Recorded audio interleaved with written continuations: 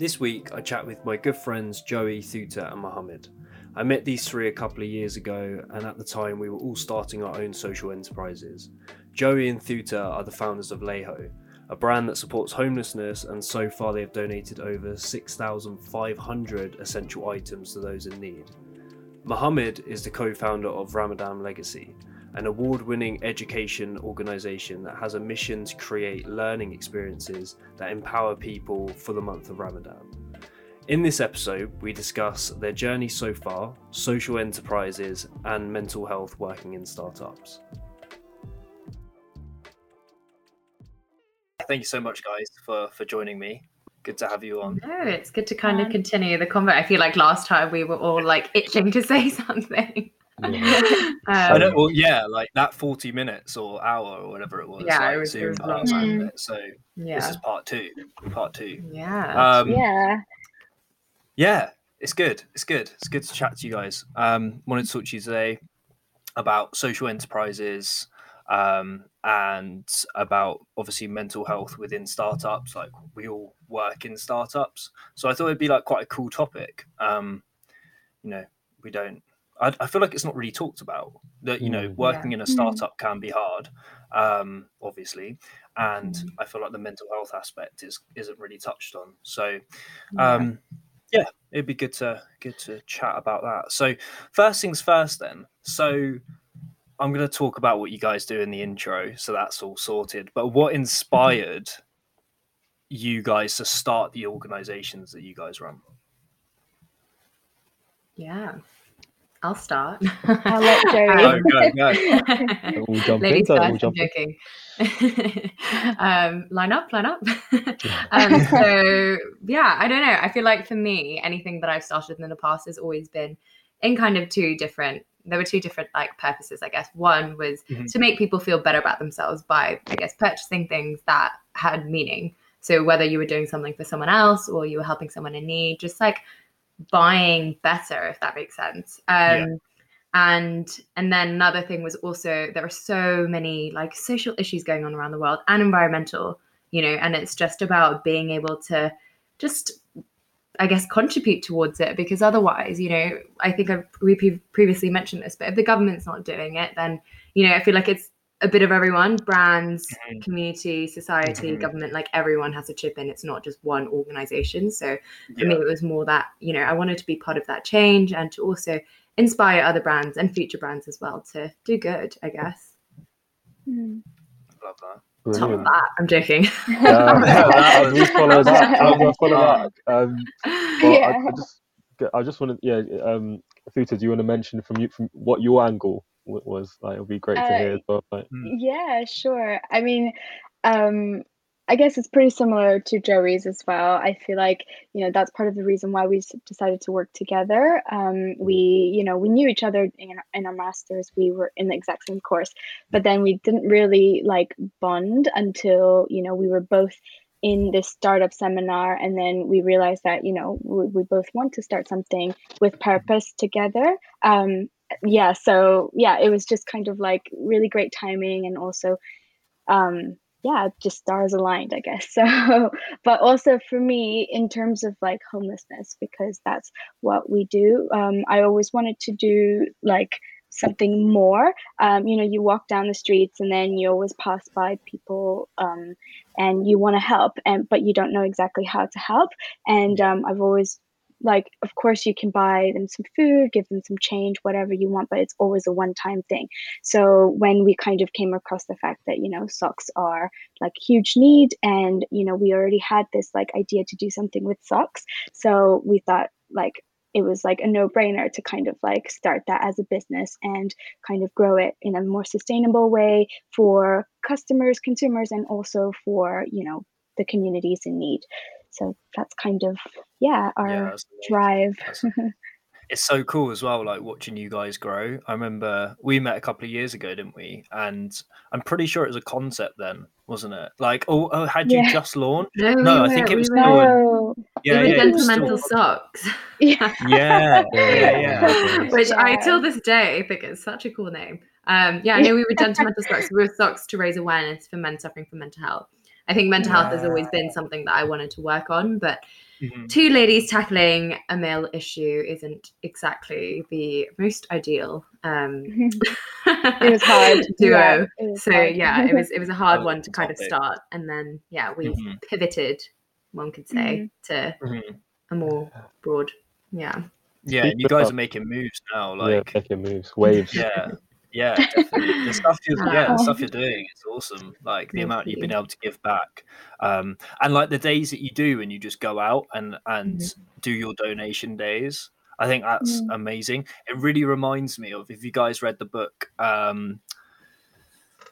can't remember what the name of it is now, but it's by the founder of Tom's. Have you read that? Oh my god, I literally have it sitting there. What's something that matters? Yeah. Yeah, it's It literally. really reminds me of that.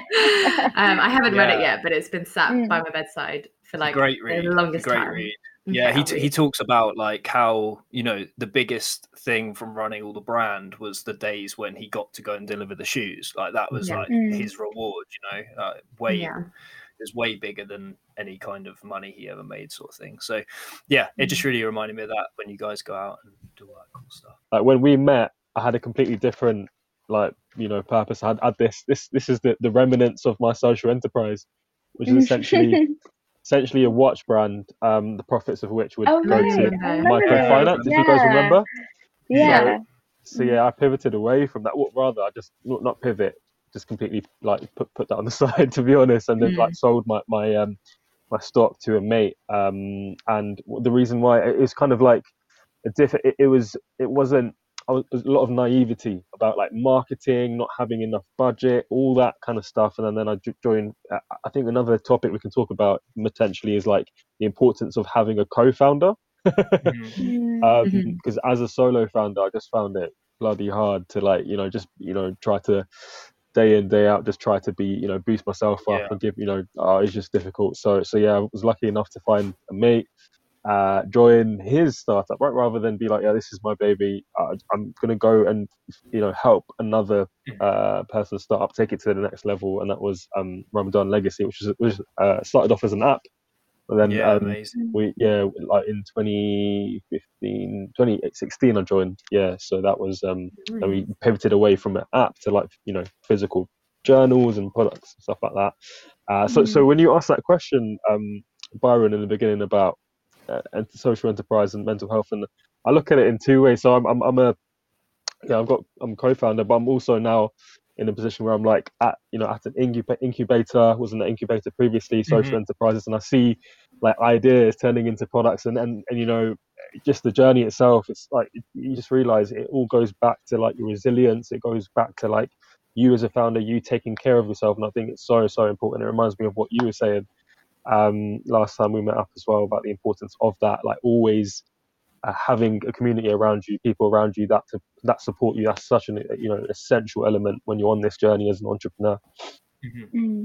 Definitely. Yeah, definitely. Yeah, I can't agree more with that. I think startups can certainly be quite lonely at times, can't they? If you're sort of definitely doing it on your own and that kind of thing. So community is more important than ever before.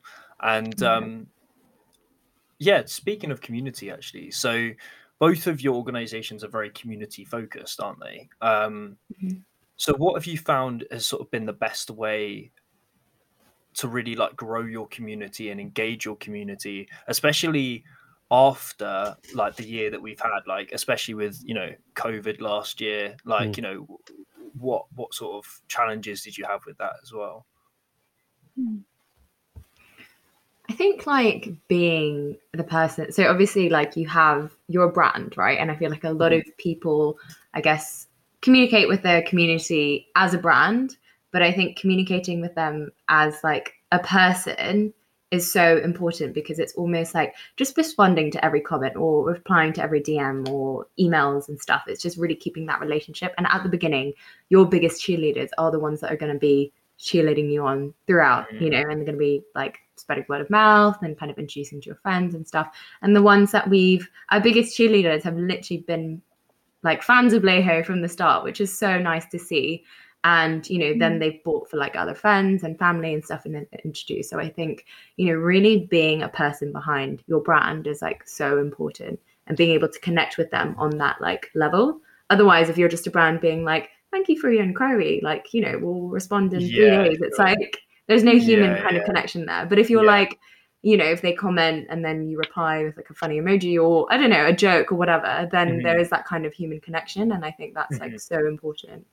Yeah, that's definitely. awesome. I feel like you guys do that so well as well. Like I think from a brand perspective, when building a brand, tone of voice is so important, and you guys have that nailed. And I think it's purely because it is literally like talking to you guys, and I think that's like super important, especially given like the type of business that it is. It's amazing. So and I think another aspect like of valuing your followers is like it's just what you call them, right? Like what you call them, your family or community or whatnot, but also like co-designing with them as much as possible. I think that's one thing that I learned from community experts and stuff in the space. They talk about making sure that all your products like your customers have some sort of involvement in that, some sort of a say, like it could be like as superficial as like colors, but that just makes them feel valued, like you're listening to them. Cards Against Humanity, right? They if you look on their website, if you scroll down, there's a section that goes like tell us like what stupid ideas you've got. And I thought that was an incredible idea, whereby you're not only are you almost outsourcing your product development, but you're empowering your followers and your customers as well.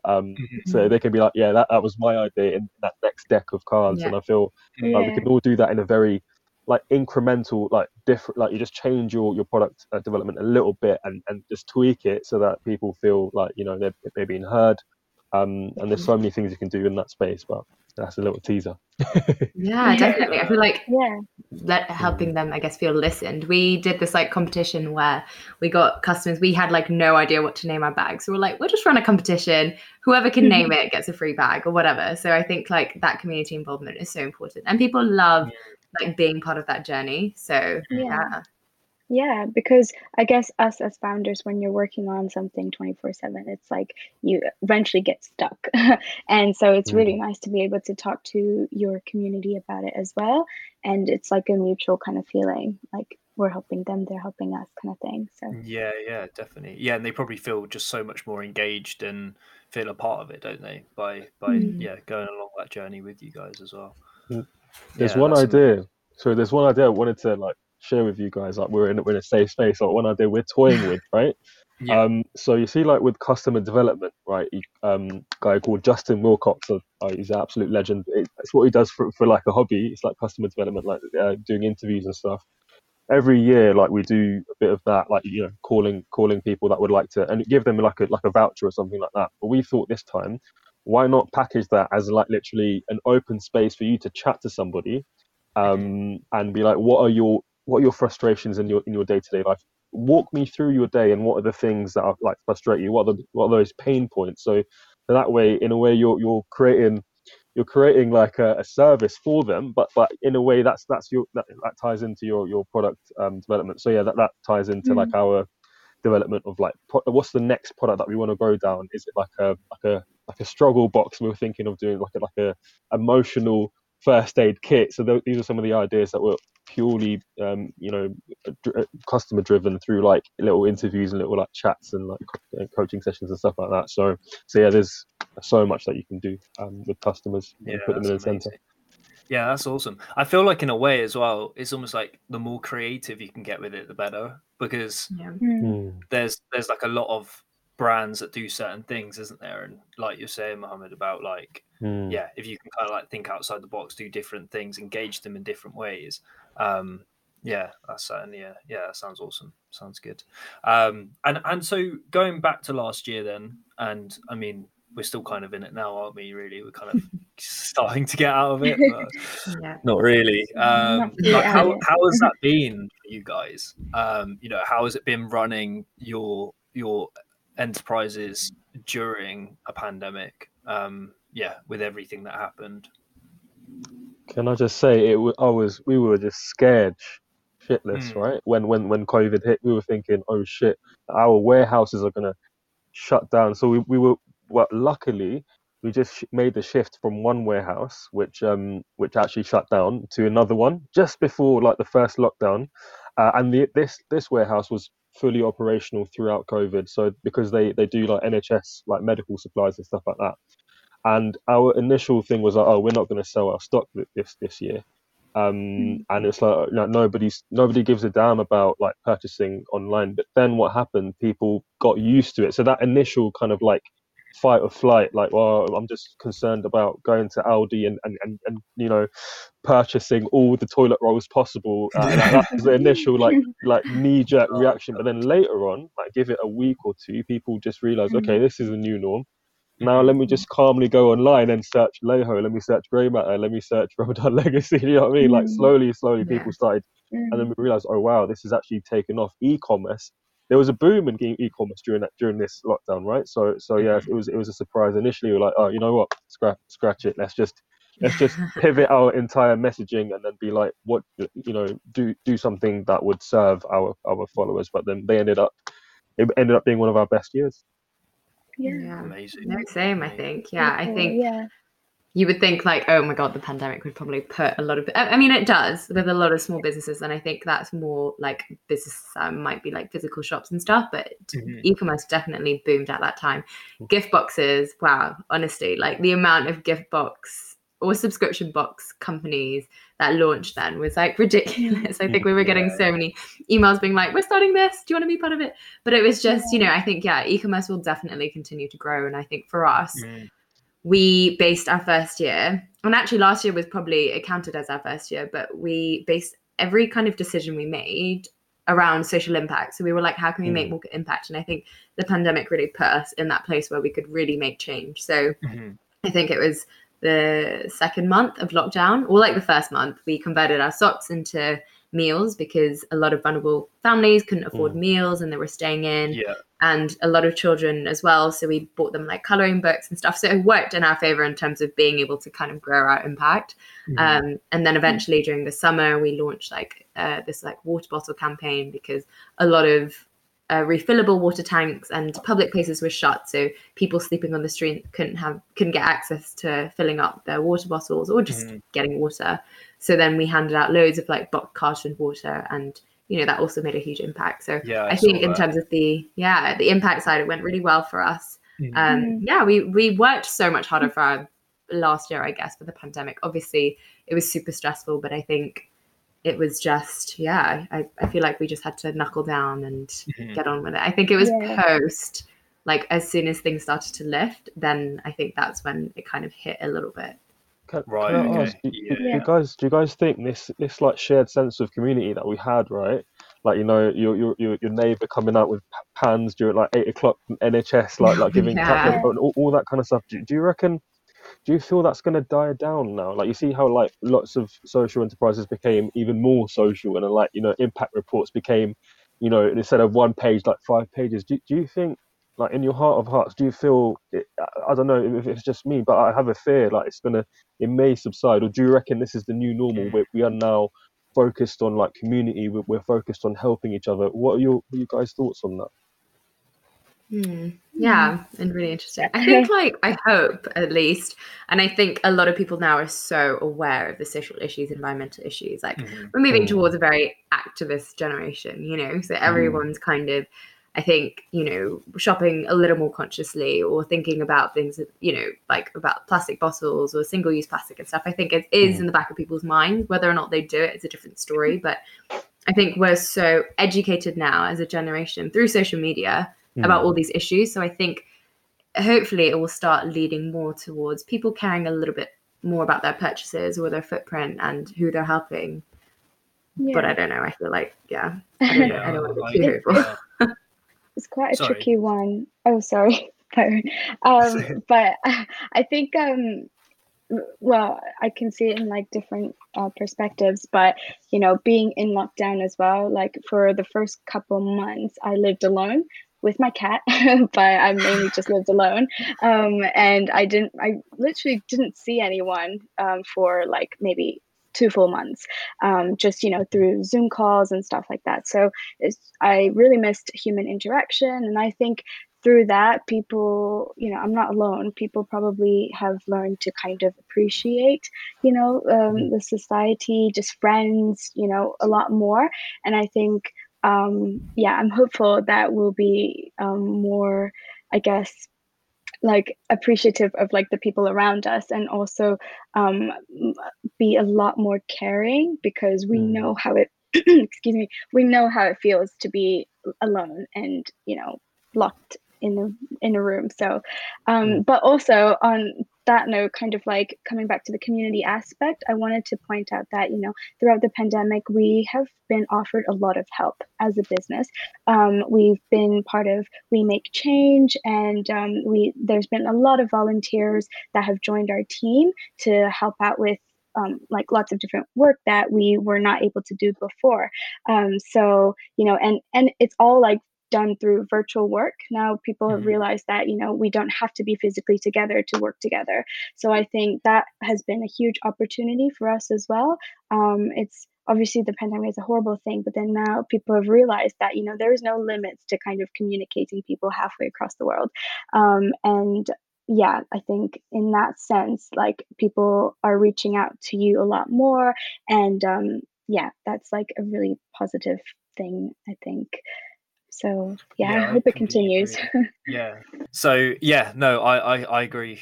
Yeah, following what these two were saying about how moving forward, I think we're going to become a lot more like conscious of social interactions. I think with how it went, and like Theta was saying about how like we kind of miss that social interactions. Like I was actually speaking with my team today about how we're going to start running events quite regularly, and like in-person events, and like that's something that we've never done before, and we want to start doing it from now on, once like once it all eases and everything else, purely because like we want that experience, like we want that connection, we want all of that. And so I think I think it's going to go like both ways. I think, people have now realized they can work from home and they can work remotely and they can work with a team on the other side of the world, and like, and all that kind of stuff. And that's great. But then I also think in a lot of ways, people are going to be a lot more grateful and prioritize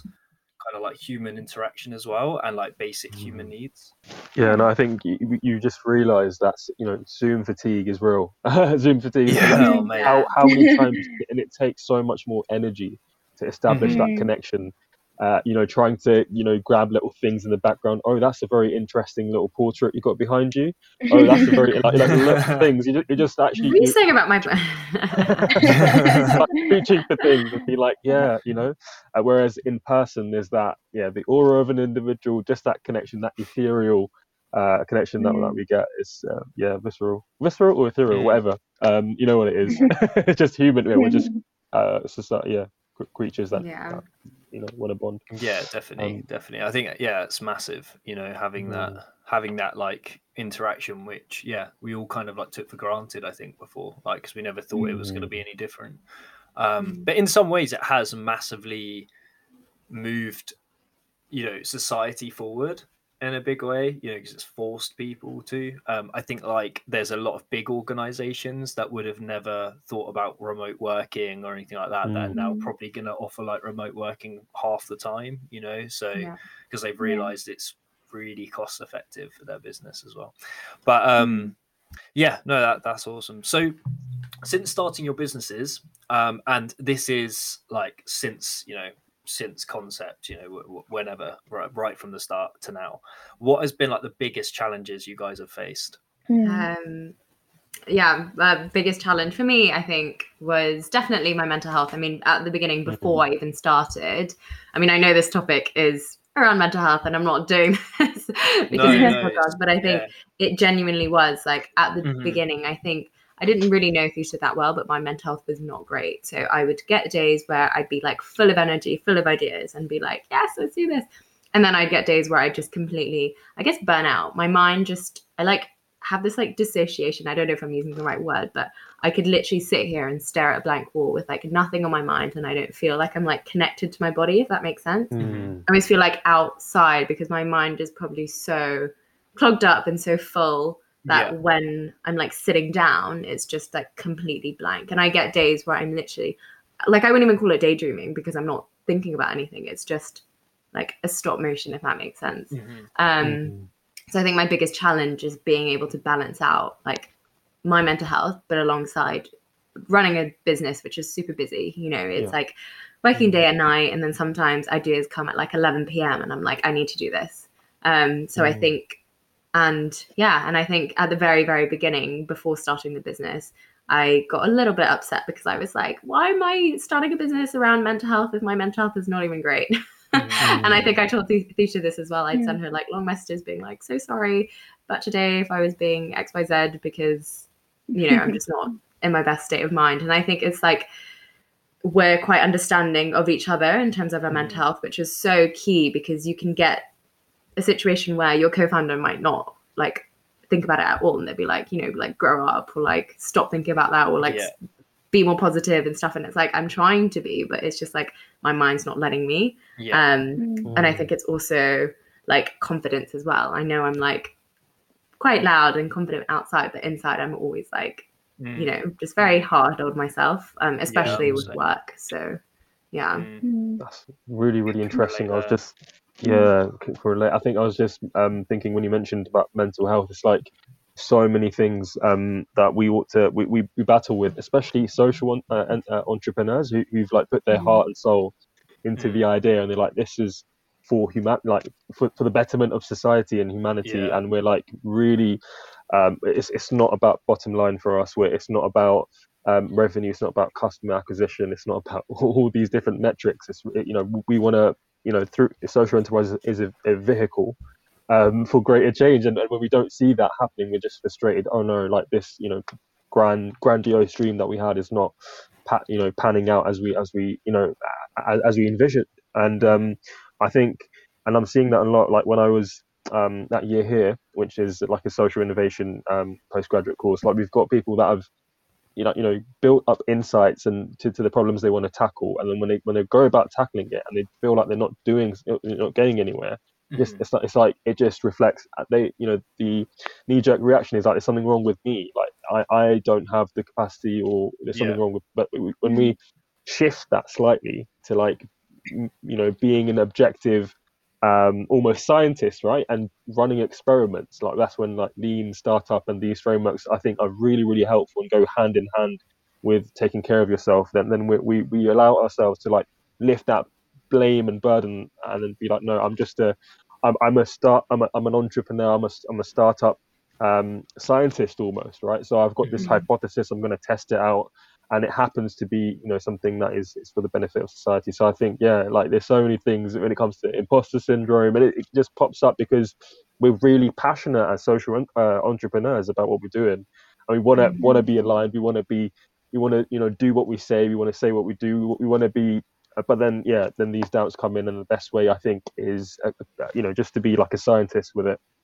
And I think it's also quite scary, like sharing that part of your life with like friends or family, or even like social media. I feel like social media is just so detrimental to your mental health. I'm always so scared. Like I think I'll send posts to like 5 friends and be like, should I post this? And then I'll post it and then delete it and be like, that was too much. But now I'm like, okay, I'm going to be a bit better and just post it, because at the end of the day, you know, it's what I want to share, which is part of our business journey, that not everything is like rainbows and butterflies, you know. And I think not a lot of people share that about businesses, which I find so bizarre, because every person I speak to that runs a business has the same issues, and I'm like, but why don't we talk about it? It's just a highlight. It's like, people just share their successes, which is great, obviously, but at the same time, it's like there are a lot of people who are starting their businesses who might think of all these successes, but when they don't get them, then they might, you know, put themselves down for it or feel like a failure, even though even bigger organizations have challenges every single day. My question, I've got a question on that. It's a really, really interesting concept, because what do you guys think? So let's say like a brand that we rate, I don't know, Patagonia, I don't know, it could be Tom's or whatnot. Like if they were to share their like on, let's say like IG stories, just share like, you know, the shit's hit the fan today, or like something's really, you know, bad has gone on. Would you find that, I don't know, maybe because we're also entrepreneurs, but would you find that a good thing, a good practice, like to share the lows, like for you know, albeit via Instagram stories or some place. Just make sure that it's not just, you know, all roses and whatnot, but yeah, a bit of realness from time to time. Yeah, I think I would like probably appreciate the brand so much more. I think I saw, I don't remember what brand it was. It was like Grace Beverly from Tala. She was like showing the kind of behind the scenes of, I think it was a supplier or something didn't work out.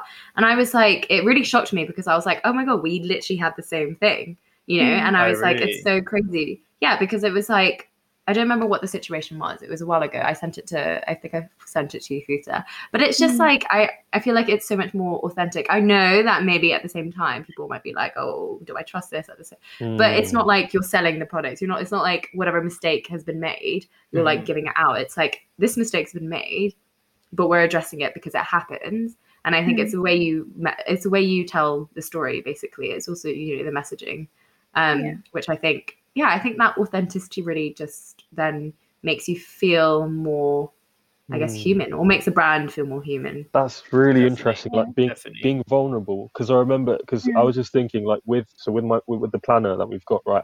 I wrote down a little joke on there, right, which was like, if you want to download our app, you know, scan this QR code. If you've been blessed to have an iPhone, then it's easier. But if you're an Android, sorry mate, you're gonna have to download a QR reader, something to that effect, right? Whereby I just played on that Android versus iPhone thing, and just on that, like, so many people just messaged and was really quite harsh with us. Like, how could you look down on Android? I was like, mate, I use an Android phone. But it's kind of like, if because we show ourselves as this perfect productivity and amazing brand, but if perhaps we did what you guys are saying about like being a bit more vulnerable, then perhaps it would be a bit kinder to us potentially.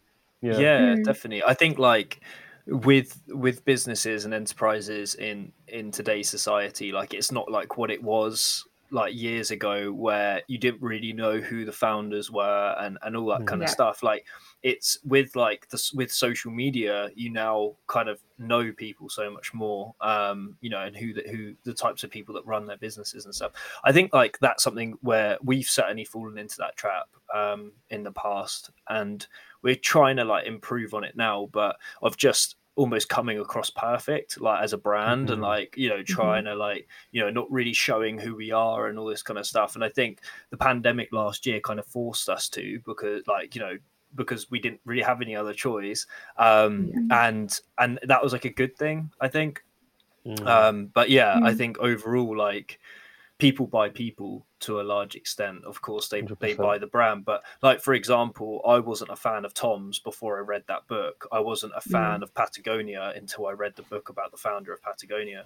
Like, I didn't really like Nike as much as I do now until I read that book about the founder of Nike. So like, I feel when you connect with the people who, you know, created these brands, it's almost like a different level. I think it's why people love Elon Musk so much, you know, because he tweets all the time and people feel like he knows him, and he smokes weed on Joe Rogan, and like, you know, he's like weirdly relatable. You know, he's not this perfect guy. Yeah, comparing him to like Mark Zuckerberg, right? Yeah, exactly. Like, it's just like you have no information on Mark other than his, like, you know, those memes of him being like a lizard and you know, lubricating his internal organs with a drink and stuff like that. Whereas like with Elon, like, the media could say anything about him, and you'd be like, no, I know you actually Elon. Defend him. Exactly. I know him. Like, he was smoking weed on Joe Rogan. Like, cool guy. Like, he's not what you're telling me. So, definitely. And like, you know, like, this is it, like, people, you know, his stocks, Tesla stocks, like, plummeted when he smoked weed on Joe Rogan, and yet like, people still, you know, love the brand, people love him even more for it, you know, and everything else. Like, it's just so interesting how typically, like, maybe years ago that would have really damaged, you know, a business overall, but I feel like in a way, like, it's actually made it stronger. Because I mean, we're having this conversation now, right? So free publicity to Elon. Not that he needs it.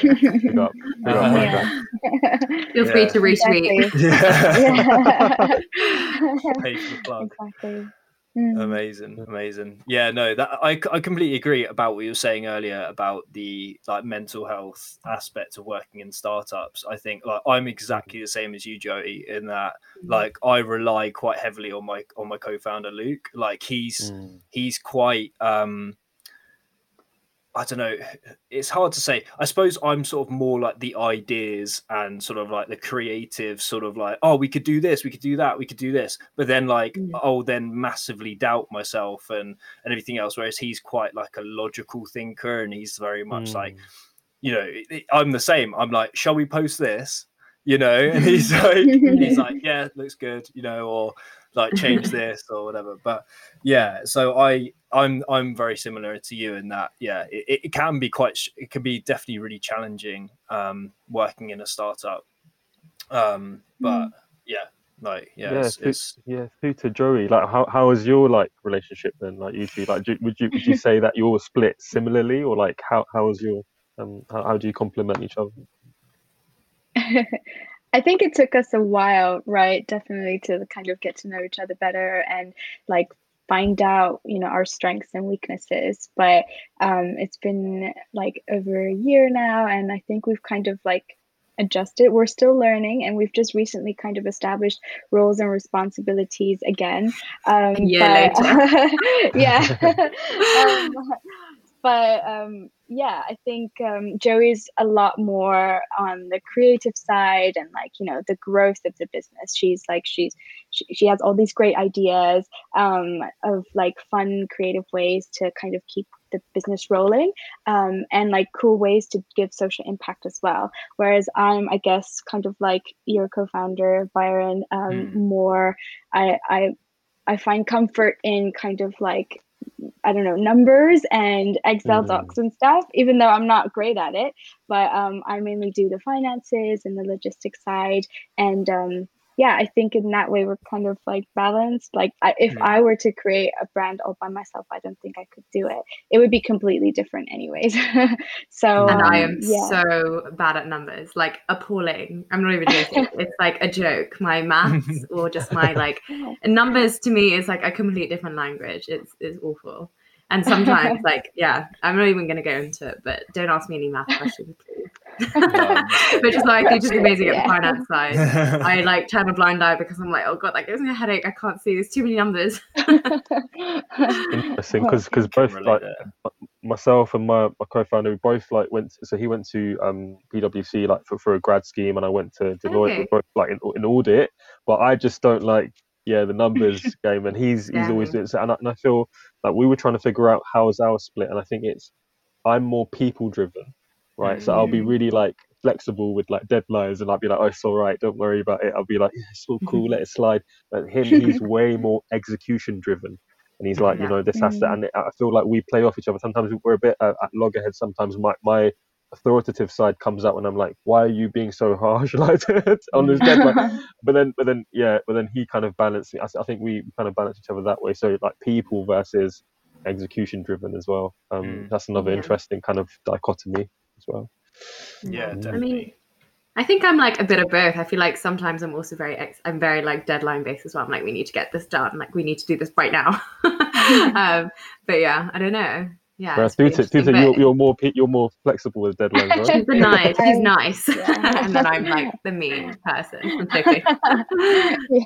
No, sometimes I'm a bit too. She didn't even disagree. She's like, ha ha ha, yeah. I'm like, yeah. what a lovely way to disagree. Like, no, you're not joking. I mean, no. I mean, it works, right? like I said, like I'm a little bit too flexible sometimes, and you know, I guess nice way to put it is people driven, and I like to kind of give people time to do their own things, and sometimes it's like, you know, when like lots of things pile up, it's like it's hard to keep track. So it's good to have Joey to always say, okay, we need to finish this by this deadline. So yeah, I think it's really important to have a balance. Like I really respect founders who are doing it all alone. And you know, I'm sure they must be struggling as well, but yeah, I'm really grateful to have a co-founder. I honestly, my opinion is that like it's very difficult. As in, it takes a certain type of person to be like a sole founder, like Jeff Bezos, or like I don't think I personally don't think many of such personality types exist. I don't know what you guys think, but yeah, Byron, what do you reckon? Is it? I don't know. That's my personal opinion. I don't think you can be a sole founder unless you're extremely like driven and like I don't know. That's my personal opinion. I just think it's too difficult potentially. Yeah, I think in order to make a business successful, there's so many different elements, right, and so many different skill sets that you need, and so almost unless you have like a massive budget where you can pay pay people with those expertise, like I think it's really, really hard, like for example, for me to sort of pay for my co-founder's expertise, I would never be able to do it, just purely because of how much he charges and things like that. So for what he brings to the business is like, it really benefits the business in a big way, and it's something that I can't do. So like that's like a prime example of sort of where two skill sets and two different people kind of come together. I think it's really interesting actually, because you look at like Bill Gates, for example. Like I'm pretty sure he was a sole founder, right? He didn't co-found that with anyone. And okay, like he coded, so he was like a software dev, but like it makes you wonder, like, how did he do all of it? Like it's because he is a bit of a nerd, isn't he? Like, let's be honest, like he is. When you see him, he's like a bit of a, So it's like, how did he have those people skills? How did he do all of that? It's pretty. Respect to him, because it's not an easy task, that's for sure. I think someone like Jeff Bezos. Yeah, go on, Joey. No, sorry. Oh, no, I was going to say, I think you're right. Previously, actually, Thuta is probably the first person I've ever really like worked with. I had a few like ventures or like little things that I've done by myself, and I feel like I've always been just like my own, I guess, lead. I liked working on my own, but also having a team to kind of support. Yeah. But I very much liked being like the head of things, if that makes sense, from a young age. So I think Thuta was the first time that I've ever had to like cooperate and be like, okay, having to like teamwork skills, I'm fine, but when it comes to like sharing leadership, that was something I did actually find quite tricky when we first started Leiho, I'm not gonna lie. But I think it was just like a lesson that I had to learn, and I actually ended up doing a leadership course because I was like, I feel like I'm being too bossy. And I was like, how can I do this? Tell us about that.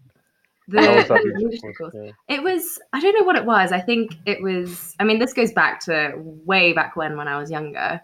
I spoke about this briefly, but I was like called bossy when I was like in year 3 or 4. And I think that stuck with me because I grew up thinking like, oh my God, I must be so bossy when I work. But realistically, I'm like, Thuta, you can say no. But I think like, I'm very like get shit done. I'm very much like I've got ideas and I'm just like boom, boom, boom kind of person. And I think, I just felt very insecure about being too bossy or like delegating too much and stuff. But I think that's not a bad quality to have. It's just, I'm not like that in my normal life, but for work, I am, if I'm passionate about it, if I know what I'm doing.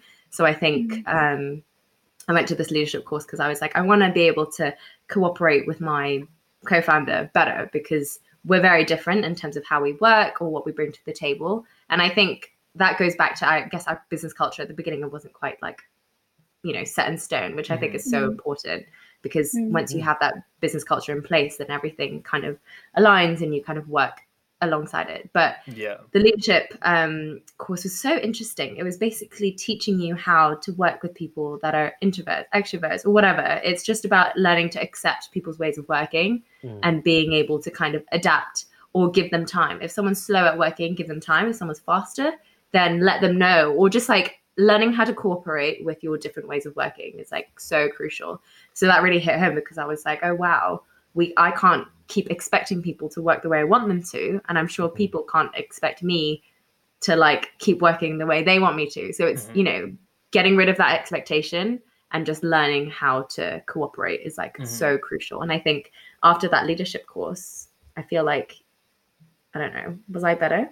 No, definitely. I mean, even since the beginning, just to kind of clear the air, I know Joey always thinks that she's quite bossy, even with like coursework projects and stuff. We always make jokes around that, right? But like, to be honest, it's just the fact that she's really passionate about things, and the way she expresses it is much bolder and louder than others, maybe. So it just comes across as like, quite, yeah, like it's more, yeah, I don't know how to call it, but I guess it's more bolder than other people. But I think, at the end of the day, in our Leiho workplace anyways, I feel like I kind of we balance in a way that like I'm a lot more quiet, and I guess I'm the introvert and Joey's like more like open-minded and like open to things, and like she's full of ideas. And I guess when it comes to finding your co-founder, it's really important to have someone that is also kind of different from you. I think it's difficult. You think that, you should find someone that's exactly the same as you. But I think it's better if you find someone else that has, strength where you have a weakness in. So I guess, yeah, I just wanted to say that, ever since the beginning, Joey always thought that she was quite loud and, like appear as bossy, but actually it's a great quality to have when you're especially starting your own business, because you need to get stuff done. And there is no other way to do so in a way. So. Yeah. I think one advice that I got from somebody from, I think, Techstars or something, like we said, like if you're a founder, you want to find a co-founder, write down your strengths and then be like, what are those mirror, like complementary things, or things that are like the opposite of that. Like I'm good with numbers, like I want somebody that's maybe more creative. So that write down your ideal like the traits you're looking for in your co-founder, and then go about networking and stuff, rather than networking and be like, yeah, I gel with this person, but then that you're going to attract somebody who's quite similar to you. Like like you don't want that. You want to write down those traits, and I think that's a really, really good thing that you mentioned, through to really like solid advice.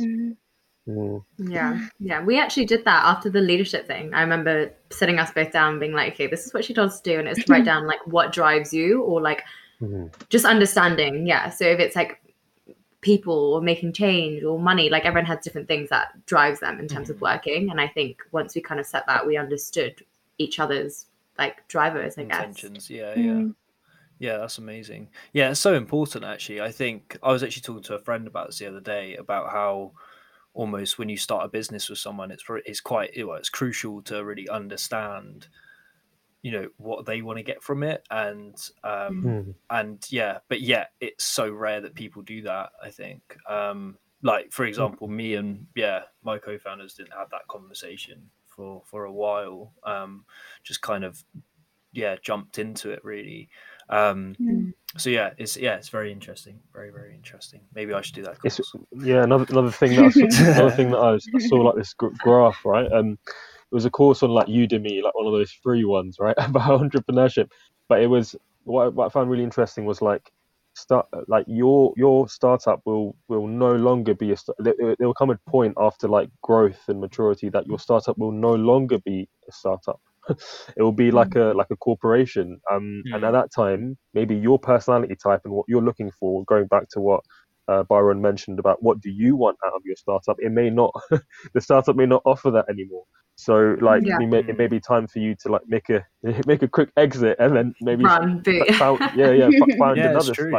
startup basically, or join another startup and stuff like that. So not being so attached to your startup, like realizing that it's what you're getting out of it, and then when you feel that you've reached that peak, or then just move on and maybe create another startup basically. That's actually so true. There was like my goldfish memory can never name names or tell you like what the organization was. It's just I have a story. So there are a couple of businesses actually that had founders that had grown the business from startup. And then when the business was like scaling and it was big and it became like an actual big corporation, they had loads of people working, they stepped down because they were like, I built this as like a startup and that was what I was good at. But now when you have a huge organization, you're managing like hundreds of employees, which you never trained to do before. So I think running a startup and then being a manager or CEO of a big corporation is like completely different. So I think, that makes so much sense. And our team is growing, and I used to manage like teams before, but never on this level in terms of like really giving them roles and responsibilities and just trusting them with the work and stuff. It's never been like that. So like till this day, I'm like, oh my God, it's so weird managing a team, because it was just Thuta and I for a whole year. But I can't even imagine like having to manage another like 100 people. Exactly. I feel like, it's completely different, isn't it? It's like Ben Francis and Gymshark. He stepped down from CEO, didn't he? I think that was him. Yeah, maybe that was him. Gymshark. Exactly. Like, 'cause he just realized like he wasn't. Like where the business was going, he wasn't able to get it there. But he was also a lot better at like the marketing side of the business. So he sort of stayed in that. It's about finding the right people. Yeah, definitely. I think it's super important. I think that's been a massive realization for me recently. Actually, is like, I don't know. In some respects, it really damages your ego. Obviously, like it's your ego that gets in the way, right? And like, but sometimes your ego is the thing that actually bottlenecks things. So like, being able to get out of your own way is like one of the biggest and best things you can probably do. Of being, aware enough when you're like, okay, I'm not, these are my strengths, these are my weaknesses. Let's double down on these areas. And that's where like maybe co-founders come in.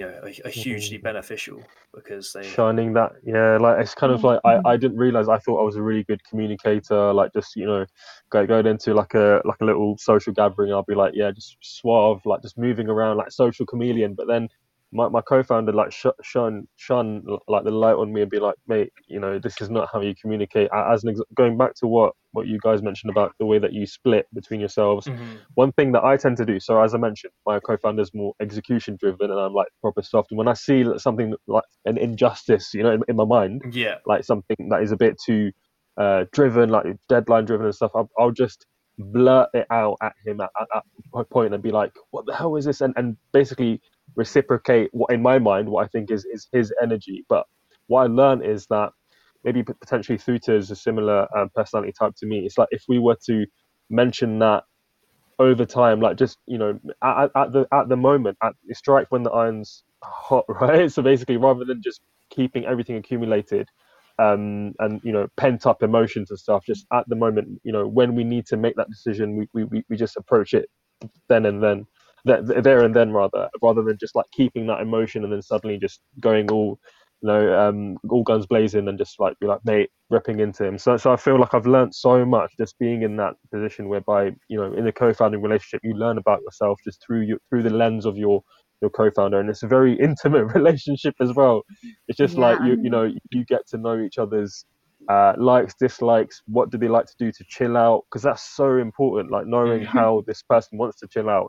This person wants to go in a cookery class, or do they want to go out to like Turkey, or like I don't know, like Ibiza, Ayia Napa. Like you just realize like you need to know each other on that level for it to work, in my opinion. That's so true. That's so true. Yeah, definitely. It's almost like a case of balancing each other, isn't it? And like being able to support each other. Hugely important. That's awesome. And so last question then, so if someone was to come up to you and be like, hey guys, so I've got this business idea, I've been thinking about it for a little while now, I'm going to chase my dream, why does he have that voice? I don't know. I'm joking. And what advice would you give to this person? Like if they were like, I'm going all in, I want to start this, I want to start this business. I'm not giving a great example right now. I probably should have thought about this in a bit more detail. But what advice would you give to someone who's looking to start their own business? I'll quickly mention. Go on, Joey. No, you go. All right, my quick one is, if you're in the UK, like there's so many incredible programs, right, that can support you. So do your research. That's one thing first. Like, do as much just desktop research as you can do.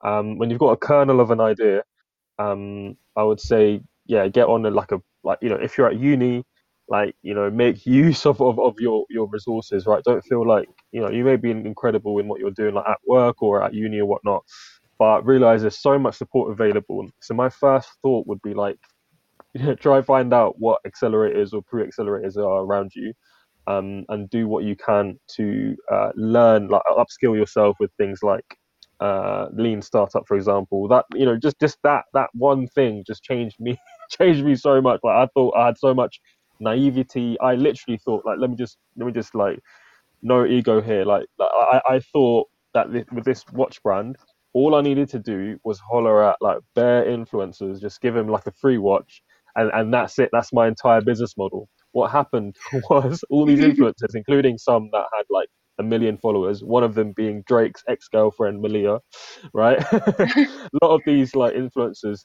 promoted the watch, but hardly any sales occurred, right? And that was my entire assumption falling flat on its face. And had I, worked with a framework like Lean Startup, I would have realized that's an assumption that requires testing. And I haven't even tested it out. I've put all my money into these watches, but I haven't really tested anything out. So yeah, learning as much as you can, but then please, like, I would say, look, if you're in the UK, like, or, go and find that support. It could be like a pre-accelerator, it could be an online course, and it adds to your credibility, and adds to your CV as well. So that's my 2 cents. Love that. Yeah, and just adding on to that, like testing your idea is so important. You could think your idea is like amazing, but I'm not saying it's not. But with our Gentlemental socks, like I was so fixated on it because I'd started something before with girls and it worked really well. But if we tried to replicate that with guys, it didn't really work. So it's just about really testing whether, like, validation is like huge, because you could think your idea is amazing, and also not everything is appable. That is like another thing that I learned. Not that I have an app, but I'm just saying, like, I feel like a lot of brands and businesses and stuff are selling apps, and it's like, some of them are relevant and some of them aren't, but not everything is appable if you're starting an app. So yeah, I would just be I would just really test out your model and make sure there's validation, make sure there's people who like, yes, I'm interested, yes, I would pay X amount, or yes, I would do this. Then it works, because otherwise you're creating an idea that you think might work, but actually it's not. And another thing is like shaming the 9 to 5. I think we like our generation, like, I don't know, like Gen Zs, younger millennials, we tend to like shame like the 9 to 5 grind. It's a privilege to be able to like being able to afford, like, pay your rent, you're going holiday and all of that. And I think that like my idea, like what I was told, like while I was at like a corporate like Deloitte, was like, oh mate, you're just this is modern day slavery, right? What you need to do to break out of that is to start your own enterprise. And starting up your own enterprise isn't for everyone. Like, it's good to maybe do a test, the MBTI, which is the 16 personalities or 14 personalities. I can't remember what it is, but yeah, try to understand yourself, know thyself. See like, can you, if you can't make it, and this is really harsh, but I've actually given this advice. I said, mate, if you can't smash your A levels, if you don't have the focus required to smash, maybe like economics A level, like A2 whatnot, do you have the focus to keep testing your idea out, right? And not being paid at all. You're getting so many no's all the time, and you're having to pivot. Do you have the focus required to do, like, to do entrepreneurship, to take an idea from a concept to a product or service? Like, that takes hella focus, as I'm sure you guys will be able to attest to.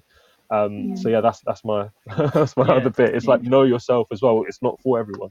Yeah, that's really interesting. Do you think a big part of it then comes down to like the why and the passion behind it? Because I know for sure that I would never do economics A levels. Like, we're just, you know what I mean? Yeah. I'd do like one lesson and then be like, I'm out.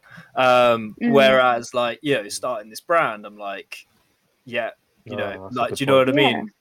And I think that's a very good point. But I know what you mean in that obviously you need focus. You need focus, you need direction. But I think a huge part of it comes down to, and I think almost, and I love what you were saying in that almost you shouldn't start something for the sake of starting something. You should start something because you love it. And I think it goes back to what Joey was saying earlier about how, especially with these types of enterprises, where like social enterprises, where you tie your identity, like part of your identity is part of that brand, and you love it, so you're very passionate and very passionate about it. And I think that's almost like quite a big thing. But yeah, I know what you mean in that, in a typical business sense, if you're in it just to make the money or whatever, I feel in a way the why still needs to be big enough. I think it's kind of like a shiny. For me, it was like shiny object syndrome, right? I was like, but I didn't have that. I didn't have that strong why when I started off with my first brand. And I think you hit the nail on the head. And I think so I don't want to mention too much, but there was one time where we had this like. So on the incubator, I was managing some of the social, and one of the social entrepreneurs. She was just distraught, like, oh my god, like, why am I even in this like entrepreneurship thing at all? Like, I'm she put her heart and soul. It's like the idea was like an extension of herself, literally, and she felt like she's just a complete failure. And the rest of the cohort got together. We had like a Google Meets together, and she was literally crying in tears. And one of the other founders was like, listen, all that's happened is you've run a test, you had assumptions, and it didn't go according to your assumption. That's all that's happened. And she was just like, wait a second, that's so true. Like I can do another test, and that's a beautiful way to put it. Yeah, that's a great way to stick at it. I think I wanted to add to that as well.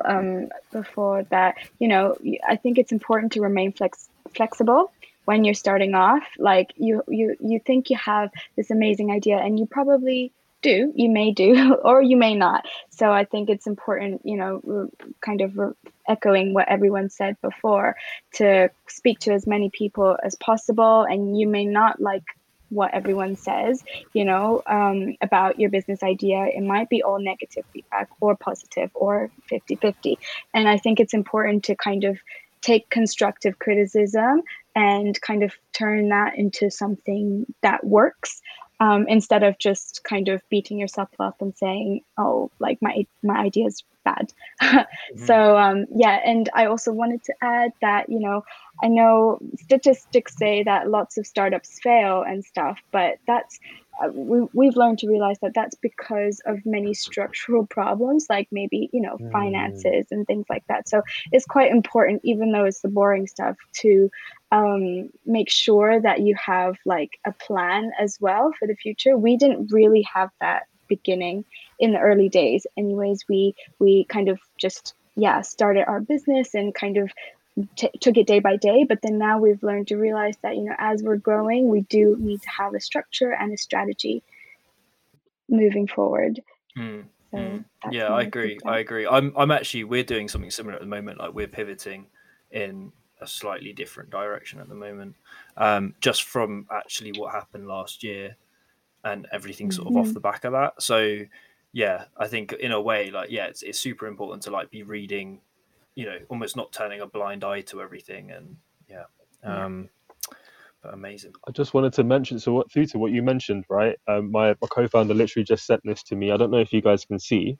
This is a little diagram about what to look for in your startup as you develop it. So in the immediate like year or so, can you see that? Yeah, it looks like a cell like membrane.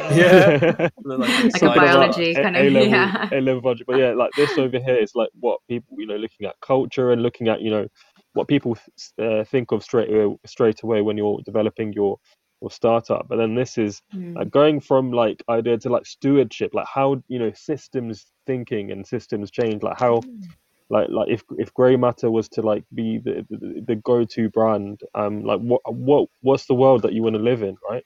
So this was, maybe I'll share this with you guys, but I just shifted my perspective on like what is it that we want to see. Like thinking as you grow, like we're also like growing, we're like looking to bring on people from like Australia, different a bit of a remote first culture that we've got going. What is the long-term picture, isn't it? Like rather than just talking about swag packs and and culture decks or whatnot. But yeah, it's a really interesting thought that you mentioned, Tuta. Yeah, it's really interesting. Awesome. Right, I feel like that's a good place to end. So thank you so much. Yeah. Thank you for coming on. Thanks for having us. Yeah, What a chat. What a chat. Over part 2 for doing this. Yes, mate. Mohammed, it's your time for a part 3. Exactly. I've got to start my podcast first. Yes, mate. Yes, mate. Thank you for listening to this episode. If you enjoyed it, please subscribe, and for more content, check out our Instagram. I'll see you on the next one.